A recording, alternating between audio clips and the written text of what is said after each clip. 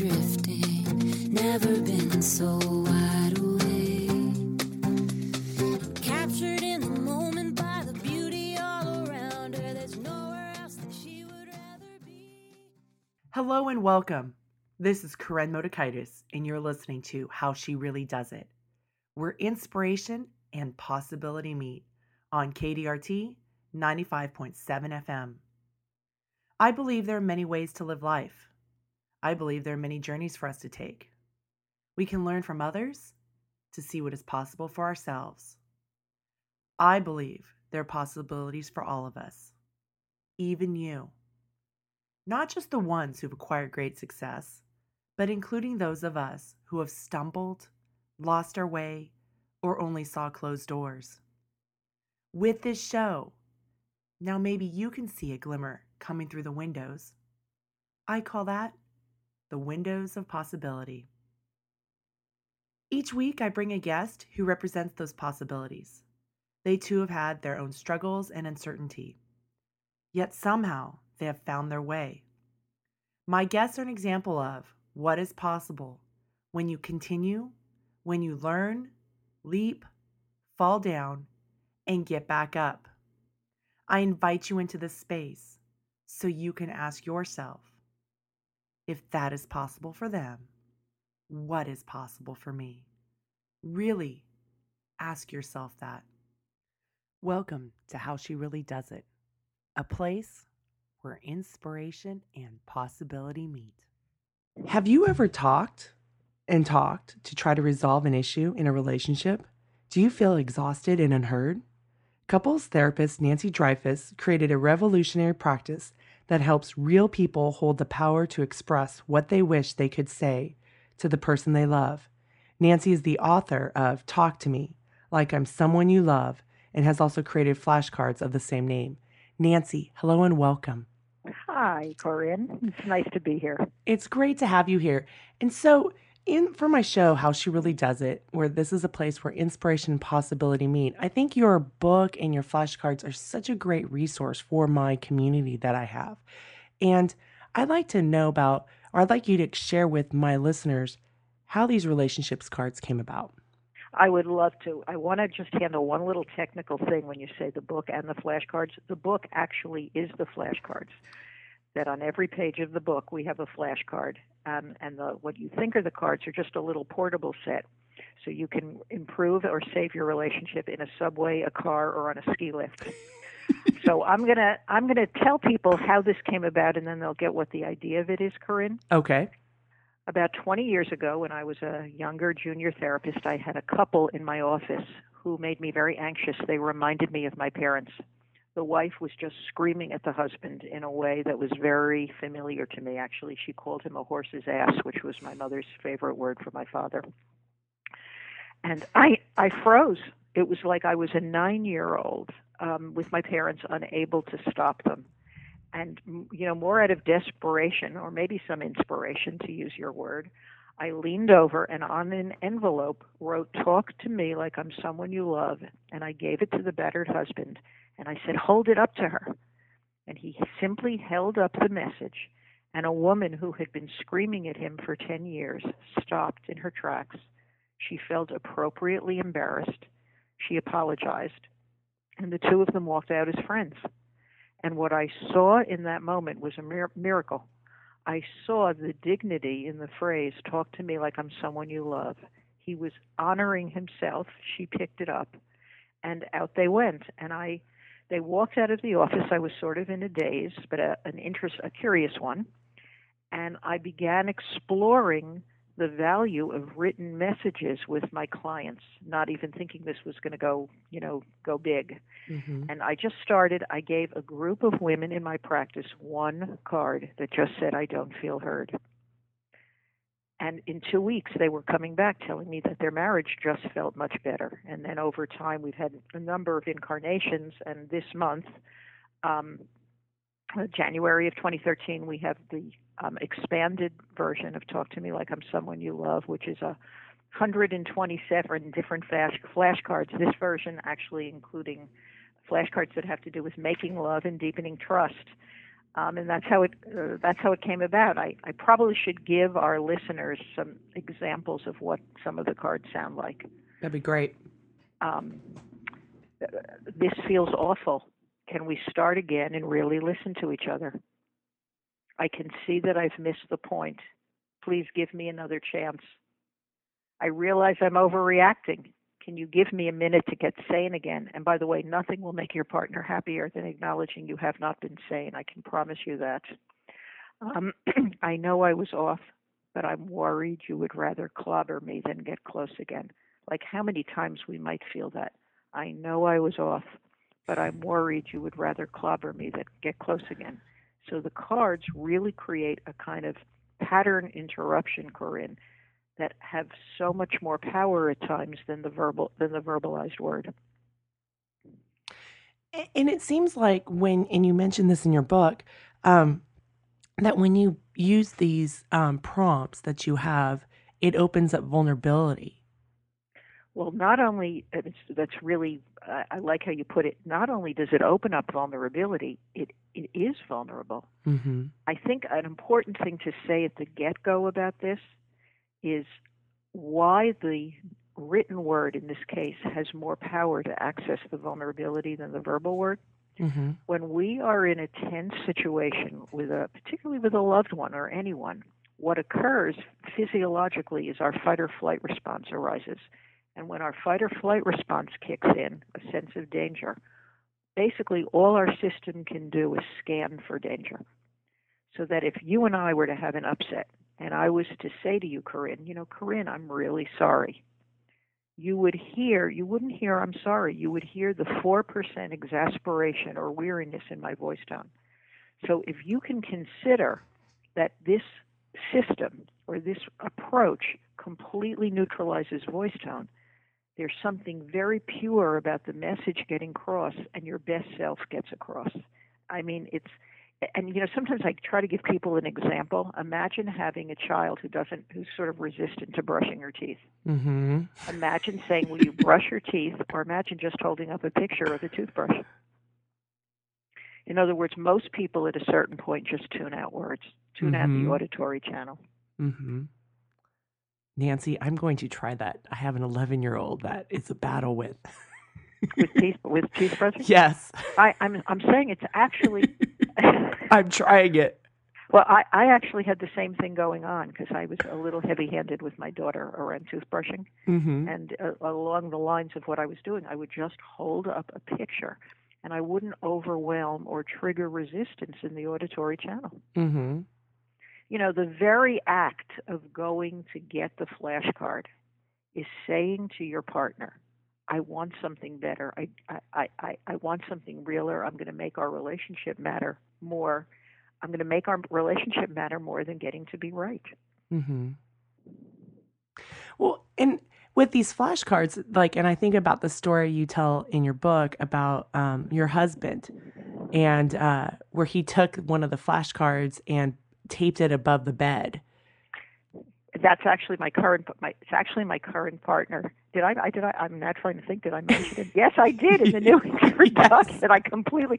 Suddenly I felt a little exposed. Speaking of vulnerable. Yes, there's the flashcard. Right now I don't need a lecture. Mm-hmm. I need your love. And he took the liberty of crossing out lecture and putting therapist. Mm-hmm. Right now I don't need a therapist. I need your love. He framed it, put it over the bed, and we just do the point and click. We do the point and click method. I'll tell you as an aside, because it's very hard not being a therapist in a relationship. Mm-hmm. There are certain challenges. Even my voice tone, my languaging, the way that I listen, the way that I say, I can.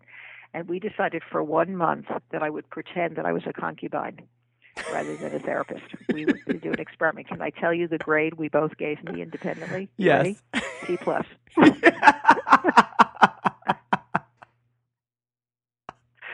C+. So yes, these get used in my own life. So Nancy, I have a question for you. This has been your life's work about communication and relationships. And is there a reason that you sought out this information and how to help people communicate? Well, like you've heard enough about how this came about in Mm-hmm. terms of my own family of origin. I had a mother who, meant well. She came from her own background, and I just grew up listening to people fight all the time. I Mm-hmm. heard a lot of screaming. I was screamed at. I basically learned to scream. I have a poignant memory now that we see, the success of my book. I remember being a senior in high school, sort of a little chubby, hadn't dated anybody, kind of the bookworm, watching what looked like the cool boys, guys and girls standing at lockers, looking at each other dreamily, talking to each other. And I remember consciously having the thought, is there a book that tells you what to say? It's like I didn't know like how to relate or how to communicate because I had grown up with such tumult. So, obviously I've had years of my own therapy and personal exploration. And what I have come to, I'm going to say this, it sounds a bit provocative, Corinne, but it actually is I think there's a truth in it. There is no such thing as having a relationship with another person. There is only having a relationship with Corinne in that other person's force field. So that what my book and what my thinking is about, what I came to, because I had to learn by the numbers. It was not organic. It was not natural. I was often tongue-tied. I was not articulate. I often felt false to myself. Is that the work in life is to know what it is that you're experiencing, to be true to yourself in somebody else's force field, and not worry so much about the relationship. If you were in my presence right now, I could probably do this a little better. But imagine that right now, everybody listening, I'm leaning over and I'm about 1 inch from your face, and I'm very close, paying attention to you. And I'm thinking, am I being helpful? Am I being clever? Are they enjoying me? Is my breath okay? Did I powder my nose? Are we okay? Are we okay? How are we doing? Mm-hmm. If I'm giving you 92% of my attention to see how we're doing, I only have 8% of my attention focused on my own gut. Mm-hmm. Actually, almost a mathematical, energetic thing. And most people are going through the world with an enormous amount of their attention focused on the other person. And because they don't have enough of their attention focused on their own insides, they don't even know what to say because they're not clear enough about their own experience. It requires a certain degree of attention on one's own insides to even know what it is you're feeling. Mm-hmm. What my book does, it gives you many, many examples that will sort of ring true to you if you flip through the book of what it is you actually might be feeling underneath the superficial conflict you're having with your partner, or it could be your child at the time. Because aren't those what you're feeling? Those are your triggers to what maybe your partner may be doing or saying or um, part of that experience. So which it's your stuff that triggers how you react to maybe your partner. Is that what you're saying? Well, no, I'm saying that when you're trying to change your partner or get Uh-huh. through to your partner, you're often not taking enough of yourself with you. So, for instance, I have a flashcard under the section feeling vulnerable. When you talk to me that way, I just feel small. Mm-hmm. If I'm so busy arguing with him, I'm not really communicating what's underneath my management of my feeling diminished. Mm-hmm. Actually, I'll give you a better example. Imagine saying to somebody who's a loved one who's on the phone, saying, you've been spending a lot of time on the phone with Barbara. You think you could give me some attention? Okay. So I'm looking what you're doing on the phone with Barbara, as opposed to saying, and this is vulnerable, as opposed to saying what's underneath that, Corinne. I'm aware, watching how much fun you're having with Barbara, that I'm feeling left out, and I worry that I'm not enough fun for you. Mm-hmm. What do you think is going to create connection? In that second example, I'm connected to Nancy Mm-hmm. rather than trying to change Harold. Does that make some sense? It makes total sense. And when people say something, how it goes in the world, and I feel like I'm kind of a missionary in this regard. When someone says, you're spending a lot of time on the phone with Barbara, what am I, chopped liver? that passes for communication. What people don't realize is that 90% of their communication is obscuring what they're actually experiencing, and then they wonder why communication is so hard. Is because they're not actually communicating what's true, but it passes for communication. You understand what I'm saying? Yep. And I use the term that I use is that when you're attacking your spouse and saying you're not spending time with me, or you're always on the phone with them, is you're in their business instead of asking, like, being in your business. What is it that you need? What is it that you want? Because isn't it true when you attack them and say, well, you're always on the phone, now they're on the defensive because that flight or flight response has been triggered, and so they're going to kind of pull away. Exactly. Perfect.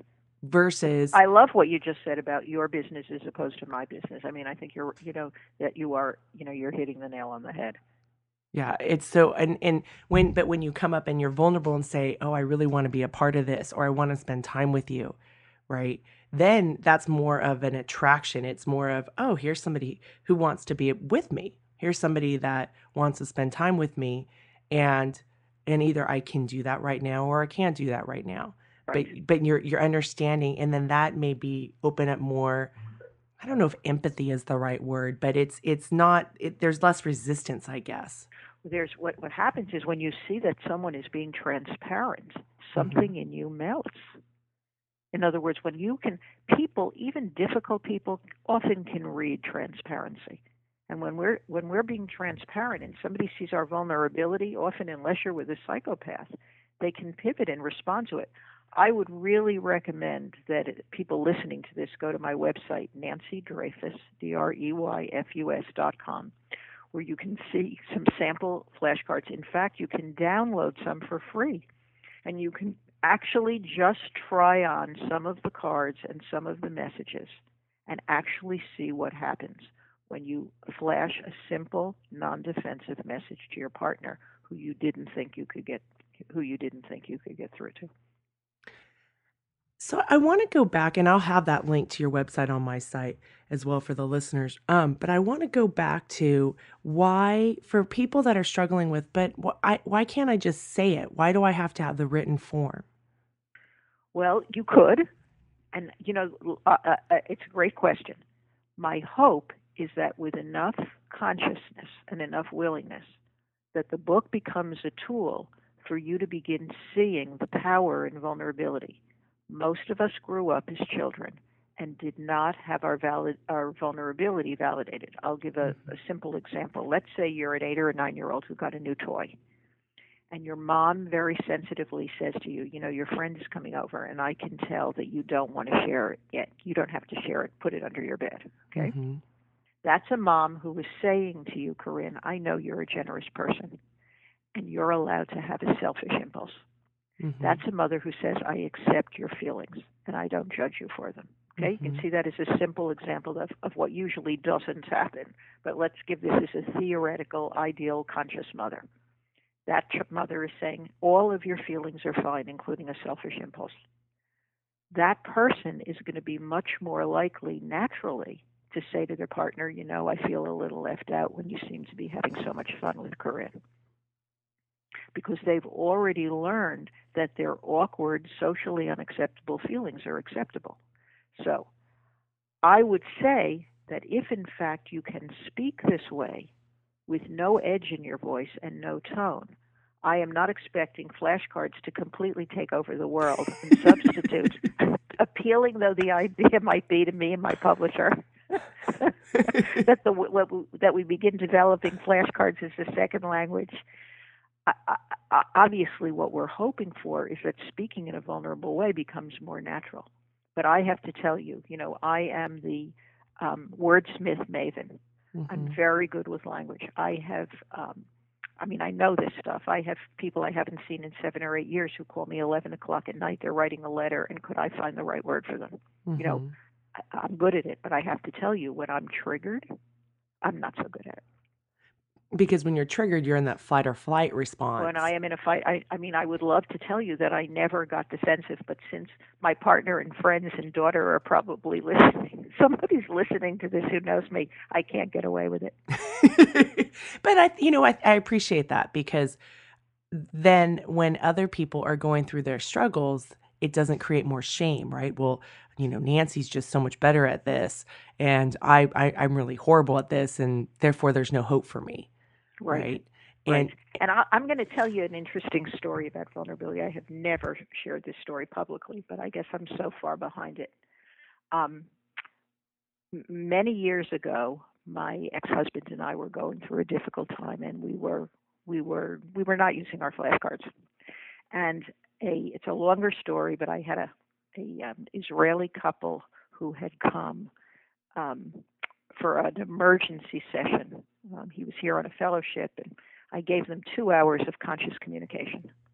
And in the course of that session, she had shared with me that when she was pregnant, he, who had been a gynecologist, had called her a fat pig in front of family members when she took a second piece of dessert. So just keep that in mind. And they had a great session. They left friends. They were much calmer. And 2 days later, I see clients in my home. It's a longer story. He came to get a pair of eyeglasses he had left here, and he overheard my husband. He walked in, and he had overheard my husband and I having a horrible fight. The embarrassing part of it wasn't that we were fighting. It's that I was not walking my talk. Mm-hmm. When I realized he was in the house, I wanted to tell him he was hearing somebody from our inpatient psychiatric ward, but I didn't think it would fly. I would have to say it was probably one of the most humiliating experiences I have ever had in my life, of that being seen in my worst self. Mm-hmm. And 2 days later, I just couldn't tolerate the anxiety about it. I called him up and I said, I guess you overheard my husband and I not walking my talk, whatever. And, he said that he felt badly that he invaded our privacy. And then there was an amazing moment. Try to imagine this. He says to me, I guess it's how I would have felt if one of my gynecology OBG patients had heard me calling my wife a fat pig. Oh. Now, can you get a little chill? I have total chills up and down my arms. It was a holy instant. Mm-hmm. I have to say it was such an equal playing field. It was extremely kind on his part. But it's a beautiful story of what happens when two people are just vulnerable together, Corinne, in their humanness. He could see my humanness, I could see his humanness. We held open the space for each other's bigness. It was a beautiful, beautiful moment. And if that horrible, when it initially happened, I thought my practice was to go down the tubes. The phone lines would be ringing about what it was like behind closed doors. But what ended up happening, that moment with him, I cherish. That reminds me of Brene Brown has been a frequent guest of my show, and we talked about shame and how shame loves secrecy. And so one of the things that this example that you share with me makes me think of her shame resilience, where when we have shame, when you reach out, right, and how that can let go of the shame. And so just even by you reaching out to him and like owning your story, owning your part of, you saw behind the curtain, right? And well, it's relevant to the whole book, because it's, in the end, the best solution, no matter what, is to go vulnerable. Yeah. What was I going to do?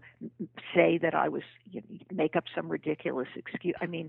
My mind went wild with where I could go, like this was an escapee from our inpatient psychiatric unit. I will admit there was a part of me that wanted to cover it up, but you realize there's no place to go except having to land in the truth.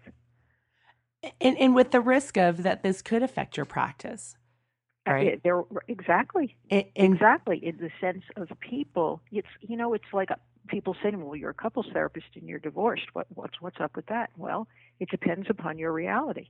Mm-hmm. I believe that sometimes relationships are there for our own growth. I do not regret a day of my marriage. Actually, my ex-husband and I are incredibly good friends. We just had a very warm conversation recently, but we were sort of spiritual seekers together, and we just realized it was time to move on.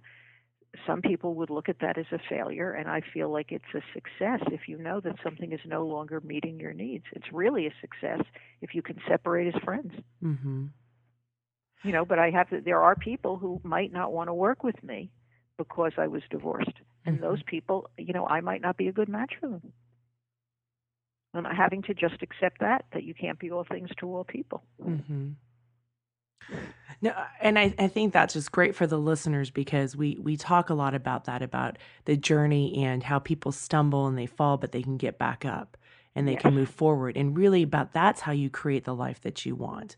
It's not, that you have to be bestowed this perfect life or that your path is without any mistakes. Correct. It's a journry and Correct. through these and moments you learn. I want you to know that for my clients, though I haven't shared this story that much, I'm going to kind of open, particularly open space today, hearing how messy life is. Mm-hmm. You see, I think there's a conspiracy of silence about how messy life really is. Mm-hmm. I think Michelle and Barack have a very good thing going. Mm-hmm. I get a sense of a really good marriage. But imagine what it would be like if there was a public conversation. He got up and he said, we had a little spat last night and we haven't really made up yet, and it's a little distant between us. There's no real public conversation about how messy life is. Mm-hmm. No, because we want the image, right? Yes. And and I don't really want to dive into this, but I was watching Lance Armstrong's interview. I didn't get to see it. Tell me. So I was watching that, and I've interviewed Dan Coyle quite a bit on my show, who's written a lot of books about Armstrong. And anyways, but one of the things that he said early on was, he goes, look, I was the 7-time winner of the Tour de France. I had this great wife and this family. And he goes, it was all an image, mm-hmm. right? I'm a flawed person and I couldn't make that work. Right. And I was like, wow, because I remember when I was first reading some of his books and just fell in love with the story, overcoming cancer, right? All these things. It's the American dream and how perfectly the story was put together. Well, this is a really interesting conversation because you know what it brings to mind, and I appreciate your bringing up, Lance. It brings up Tiger Woods. Mm-hmm. He was raised from 4 years old to be a model for black youth. His mother was a Buddhist, to be morally superior, to be a perfect athlete, he had to be a perfect person. Mm-hmm. When his flaws and addictions came to light and people were damning him, you know what I felt? I felt happy for him. I felt that he was going to get help and that he was going to no longer have to be perfect, and that he was getting to see what the price he was paying, that he needed some place where he didn't have to be perfect. Because, in other words, he was so groomed to fit a certain image. I'm not condoning his behavior at all, but it's the natural sequelae, it's the natural consequence of what happens when you feel you have to fit an image. No, I agree with you, and it's I'm trying to find like the words for it, but it's when you put so much pressure in one area, there's got to be release, right? It's like steam; it has to come out somewhere. Right. And that's exactly for his case. And I've reflected a lot about the whole Lance Armstrong thing, about the price of winning, right? We want that figurehead, and probably how scandalous even that we will never know the Lance Armstrong thing and the people that were a part of it, because whether they're jock sniffers and, they want to be a part of this elite level thing. And so they were willing to put money into it. And the cover-ups that involved to create the story, this image that people wanted to believe in. I'm curious because I didn't see it. Corinne, mm-hmm. Did he come across to you as sincere? How did he come across? And that's the troubling thing. And I was watching the Twitter feed as I was watching it live. I don't know. It's hard to say. Maybe you could say, like, there's a naive, I think, part of me that wants to say, oh yes, he came across as sincere. But when they showed tapes of him previously defending and saying that he wasn't doping, maybe back in 2005, it's almost the same persona mm-hmm. that was portrayed last night. Right. In other words, you wonder what's changed in terms of his character. Now it's, I hate to say it, an image of authenticity. Mm-hmm. This is to change that kind of character structure takes a lot of, I'm simply saying it's not just a one confession. It requires a whole shift in one's point of view about life. Yeah. So, and he didn't, and Oprah did ask him, why are you coming forward now? And he never answered that question. Right. Right. And so, I mean, he did answer, like she asked, did you take performance enhancing drugs? Yes. And she listed, and he said yes or no. So that was very candid. But and he said that he was a bully. But yeah, the persona part, I don't know. Well, this is a, not to segue to my own book or anything, not that I would want to do that. Speaking of authenticity, it is a perfect segue to one of the two new sections in my book. The two new sections in my book are Making Love and Deepening Trust. And I want to read some of my Deepening Trust ones, which are actually related to our Lance Armstrong conversation. I need to be able, number 120, I need to be able to risk sharing my distrust with you. It's the only way I am ever going to trust you. 123. I know you feel awful, but it's not enough. I need you to really, really know what it was like for me. And the carryover, the connection between what we're saying with Lance, when we say I need to be able to share my distrust, when someone has had an addictive or a maladaptive pattern, let's say somebody's been drinking, I think the partner needs to be able to say to them, you know, your behavior was sounding a little strange. Did you have some alcohol today? In other words, I think that just because somebody says I've changed, or just because Lance has said he's changed, that doesn't mean the history is over. That building trust is not an overnight thing. I know you feel awful, but it's not enough. I need you to really, really know what it was like for me. What does that mean? A husband has had an affair. He cries. He apologizes. He feels suicidal. Nothing is going to change until he knows he's able to give his partner a real sense that he knows how completely humiliating it was that he did this, as well as the fact that he betrayed her trust, that he made her feel like a chump for the part of her that felt he could never do such a thing. You understand? It's not, an apology isn't enough. No, I totally understand that. And that goes back to me thinking of, okay, so that's you staying in your own business of what is it that I need, right? Instead of typically what we'll try to do, I think, especially for women, and you can please correct me where I'm wrong, is we'll say, oh, I want my husband to feel better. He may have cheated on me, but I want him to feel better. So I'm going to say, okay, I accept this, but internally really struggling with, can I trust him? Of course. And what I'm trying to say is the only way you will ever get to trust a partner who in some way has violated your trust is he has to be able to hold the space for your distrust. If he just says, I told you I'm never going to do it again, it's not going to work. He has to be able to actually say, it's hard for me to hear, but I can understand why a part of you still doesn't trust me. And then trust will be rebuilt. If he shames her for her distrust, then we're in pretend land. And Nancy, I appreciate you saying that building trust is not an overnight thing. Yes. Because I think, and this is my point of view, but I think we're so into the overnight success or the quick fixes or the instant makeover that we think, oh, well, it should just happen faster. It's like I'm calling it Googleizing it, right? We ask we ask a question and there's the response. Well, here I have another flashcard that I love this. I mean, actually, when you sound annoyed when I bring it up again, I feel I have to pretend I'm past it, and I'm not. Take that in. Ooh. When you sound annoyed when I bring it up again, I feel I have to pretend I'm past it, and I'm not. I mean, isn't that powerful? Imagine that's somebody who's really giving herself permission to not be ashamed of her distrust and bring it out in the open. Oh, that's great.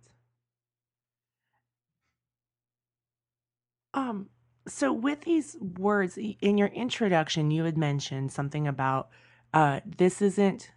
you, Nancy, are not trying to control the reader with these cards. You have a different intention and how these cards can help people. Can you explain that? Well, my intention is to get them excited about speaking their truth. I think that's the best thing that I can say is that, most of us grew up being shamed for saying what was so and for speaking our truth. And most of us learned it is at our peril to make anybody else uncomfortable. So that we're very, very focused on not making the other person uncomfortable.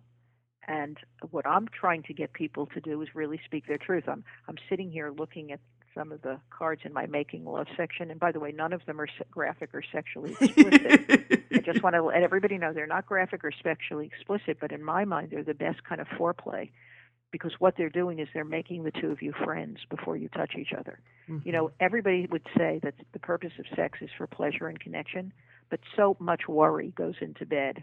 Am I touching her the right way? Am I taking too much time? I look a little chubby today. There's an enormous amount of worry. So along the lines of, being able to speak your truth, here's a flashcard. I know I behave badly, but I don't want to have sex just to make it up to you. Can we clear things first? That's somebody who's actually along the lines of which you speak about women. Mm-hmm. That's someone who's aware of, just wanting to make up to the guy or just wanting to make it feel good Mm-hmm. or, having sex because she feels guilty. That takes a lot of integrity to be willing to think that you might be momentarily depriving someone, but you want to speak your truth. Mm-hmm. Absolutely. And, I think what can give my listeners hope is that your own personal journey, right? You grew up without having these communication skills, without I would say I grew up in a family that relationally was primitive. I would say that at times it was just very combative. There was a lot of screaming. Mm-hmm. And now look at you having a different life and then being able to help people have a different way. Yes, and I would say it took a lot of work. Mm-hmm. It really, really, it took a lot of work. And, speaking of image, I'll tell you a piece of my history. I was a pretty unhappy kid. I was chubby. I didn't think that I was, my mother was very much into glamour.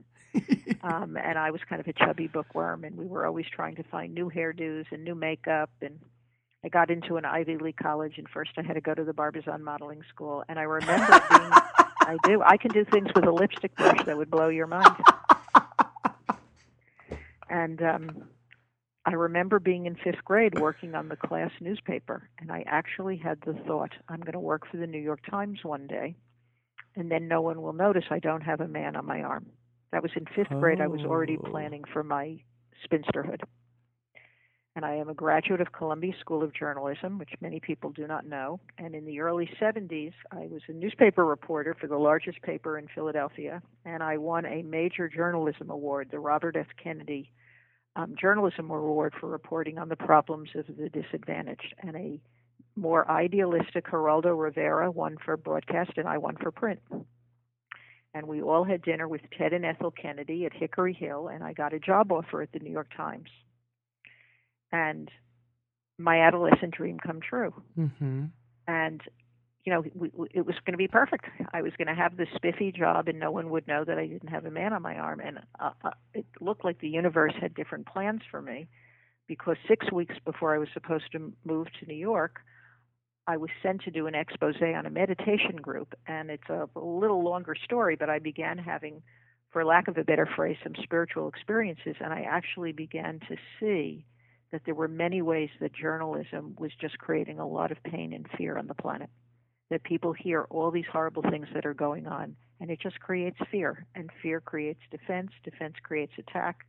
And I made the decision that I didn't want the glamorous job. And I will say to people in a life that has had many challenges, the hardest thing I ever did was tell my Jewish mother, I am not going to the New York Times, I'm going to the ashram. It was not, I'll tell you, it was not an easy conversation. Mm-hmm. But it was actually along the focus that you're putting here. It was making part of why I have the solidity I have where I do, including the solidity to acknowledge my flaws, is because I made a decision that I wasn't going to go for image. Mm-hmm. That's a spiffy job for a 25-year-old. Yeah, and it was a lifelong dream. It was a dream from 5th grade on. And Nancy, now looking back at your life, do you have regrets for not taking that job? Um, I don't have regrets at all, and I feel like right now, certainly in terms of writing Talk to Me Like I'm Someone You Love, I'm integrating my psychological, my psychospiritual interests and my Mm-hmm. metaphysical interests with writing.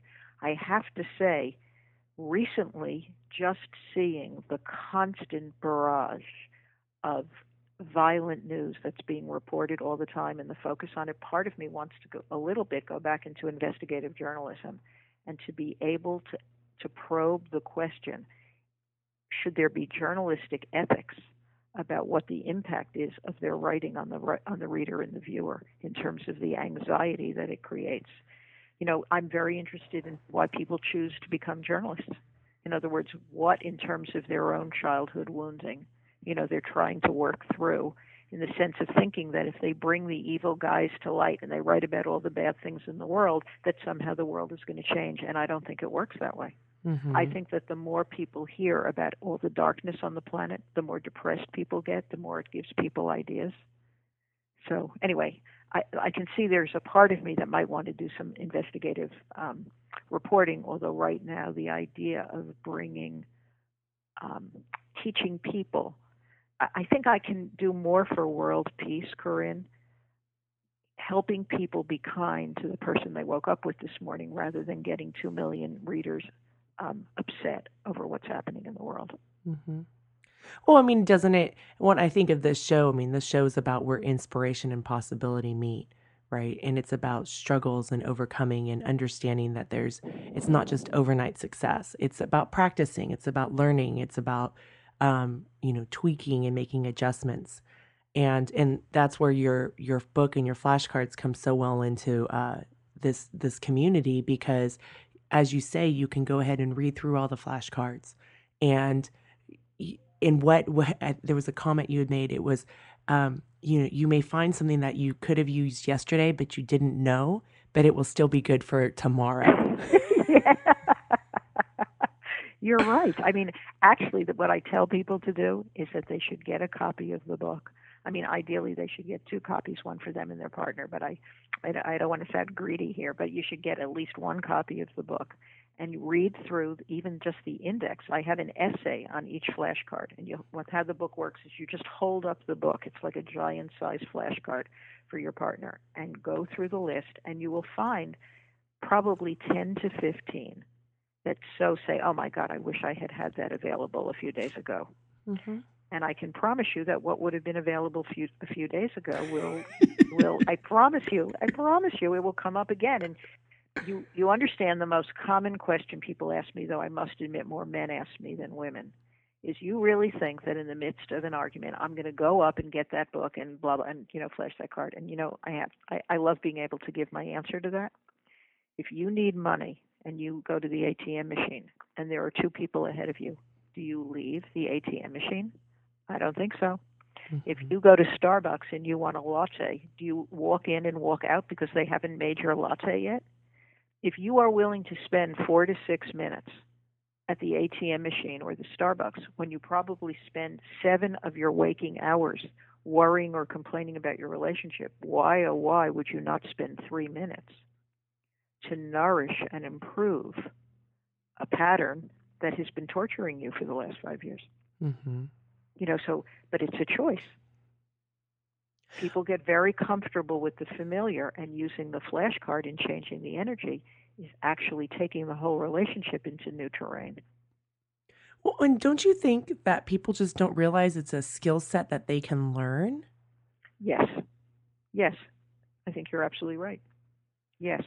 And part of why they think that is, if you grew up in a family where you believed your parents loved you, and I believe most parents love their kids, and loving you didn't include caring about how you feel, it would never dawn on you that a love relationship would require that you care about how somebody feels.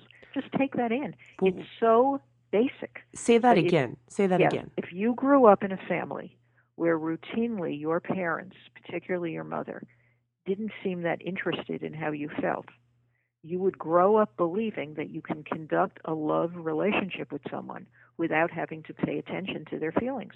Because after all, I was loved as a child with a mother who never was interested in how I felt. So we have loyalty to our to the model in our family of origin.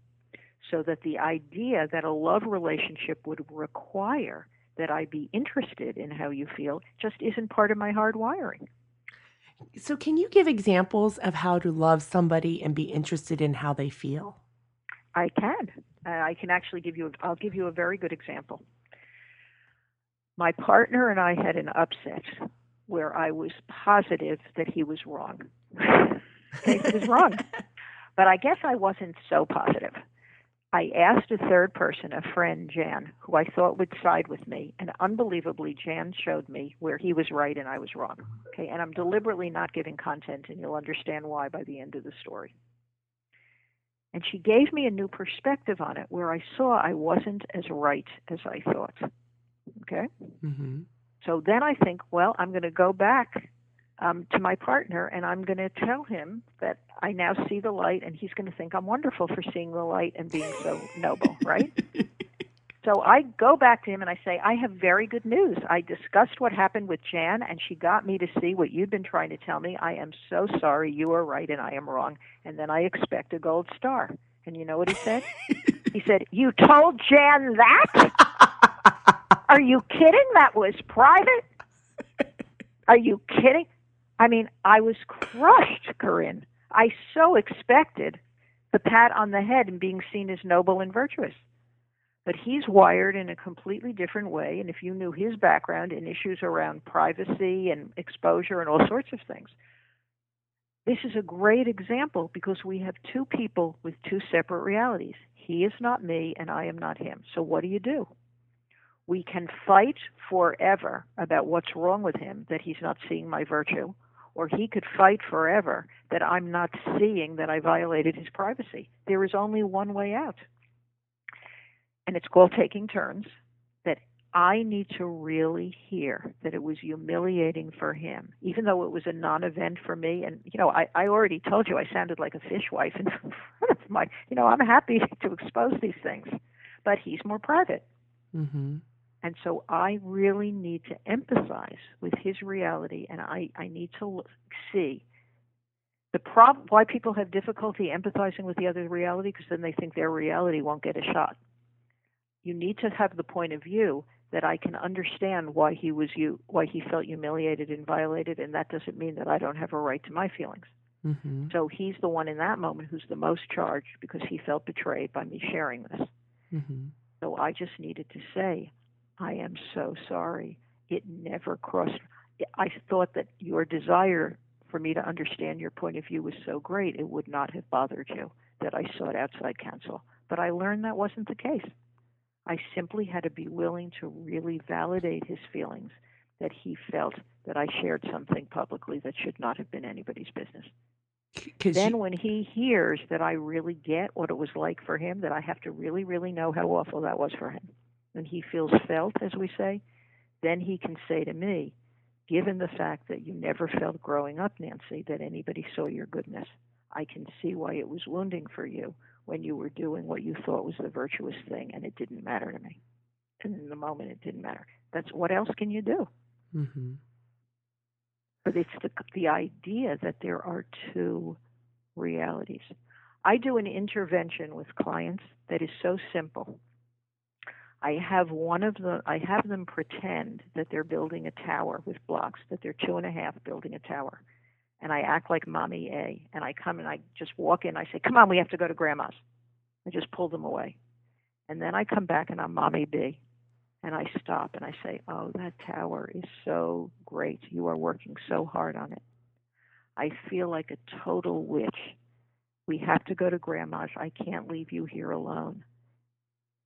And they say, no, I don't want to go. And then I say to them, you know what? There is absolutely no reason right now you should want to go to Grandma's. I have had grown men cry in that moment, Corinne, because they've never had an experience before of somebody, even in fantasy, being able to hold their reality if their reality was different from my reality. that moment where I say, you know what, we have to go to grandma's. And I can completely understand there's no part of you that wants to go right now, even if she gave you a cookie. They start to cry. Because all people want is to feel that someone will just let them have their reality and that it's not a deal breaker. And they're crying because I'm letting them have their reality and I'm still loving them. I'm not seeing it as adversarial. Does that make sense? Yeah, I'm just writing because that's so profound. So people want, so in that situation, it's not maybe, because let's go back to the so-called real world, right? Because a parent will say, well, we have to get this done or we have to go visit grandma Right. because blah, blah, blah.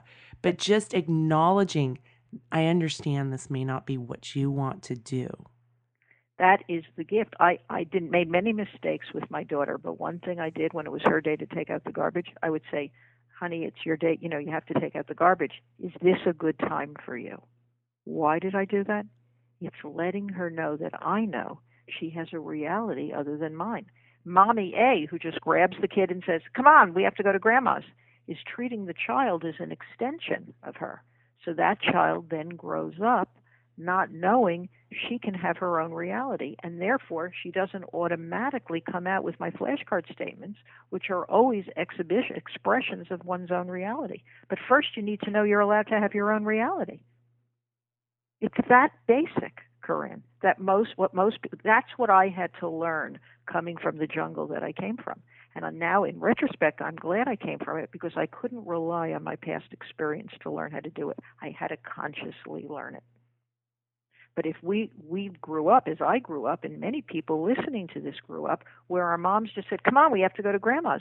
No one stopped and said, oh, I'm so sorry I'm interrupting you, which would have let us know that our reality mattered. Otherwise, what we have a world of, if I'm still fused with the person in front of me, if I think we're extensions of each other, my basic choices in life are to be compliant and resistant. And most people go through life being either compliant or resistant, having to react to the other person's reality because no one ever knew they were allowed to have their own. Saying no to my reality doesn't necessarily mean you're living in your own. It's resisting my reality, but it's not necessarily meaning you're clear about what you really want. Mm-hmm. Does that make sense? Mm-hmm. But that experience of someone saying, it makes sense to me that you wouldn't want what I wanted. You know how healing that is? Well, and even for that example with your husband, right? Because when you went and talked to your friend about the situation, you opened him up to being vulnerable with somebody that he did not choose. Correct. And that was wrong. I can see, that certainly I wouldn't do it again. That was a learning. Mm-hmm. But in a sense, if you're not going to get crazy with each other, when you have these ruptures in a partnership, they become opportunities to learn something rather than reasons to go to war. Mm-hmm. If I felt so much shame that he didn't appreciate my virtue and I just crashed him and said, don't be such a baby. Can't you see that I was trying to find the truth? And we wouldn't have gotten anywhere. I had a hold that even though I was disappointed that he didn't think I was wonderful, or certainly not immediately, that he still had a point of view. And I want you to know that 25 years ago, I hadn't had a clue about that. One of us was right and one of us was wrong. and I was right. And did you keep score? In my head. So did I. In my head, of course. And how did you come about where you can look at the mistakes that you made and not let it create shame, where then you go into hiding and don't evolve, right? Because isn't that what people do? I would have to say that having a spiritual path and understanding something about the psycho-spiritual nature of life helps. Because if we understand that there really is, we all have like a part of us that's Buddha or Jesus, we all have a very pure part, then the part of us that's screwed up is never our truest self. So I have been a meditator for many, I was going to leave journalism to become initially a meditation teacher. So I have been meditating since 1973. It's a lot of years. Mm-hmm. And that allows me to actually deactivate my fight or flight response. I would like to say something that I think is helpful. I'm not free of shame. The trick in life, the problem isn't that we feel shame, rage, fear, or anything. It's that we lose Nancy or we lose Corinne. If I can say to you, wow, there's a part of me that's feeling shame right now, it's really not a problem. Mm-hmm. It's when I just become shame that we begin having a problem. Mm-hmm. It's you don't want to lose the phrase that I sometimes use is your aware self or your head of household. If there's a part of me that's reporting on how I'm feeling, then we're okay, rather than me just becoming the feeling, if I can observe it. I'm going to give a tip to people. Great. A great tip, or communication tip that can change your life is to talk in parts. Look at the difference between saying, I hate you, and me saying, Corinne, a part of me is hating you right now. If I can say a part of me is hating you right now, then the part of me that's reporting on it is loving you. Oh. A part of me feels jealous when you were on the phone. A part of me feels diminished. A part of me worries. A part of me worries that you've been drinking again. It's so much easier to hear. I mean, it's magic, actually. Can you see it? I can see that. Even for a parent with a kid, a part of me wonders whether you were telling me a lie. Because there's still the space then that I love you. Right.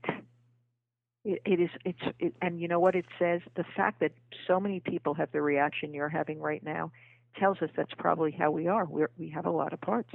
Mm-hmm. And when we go black and white, so many things get missed. Absolutely. Your laugh. I love your laugh. It's a very supportive laugh.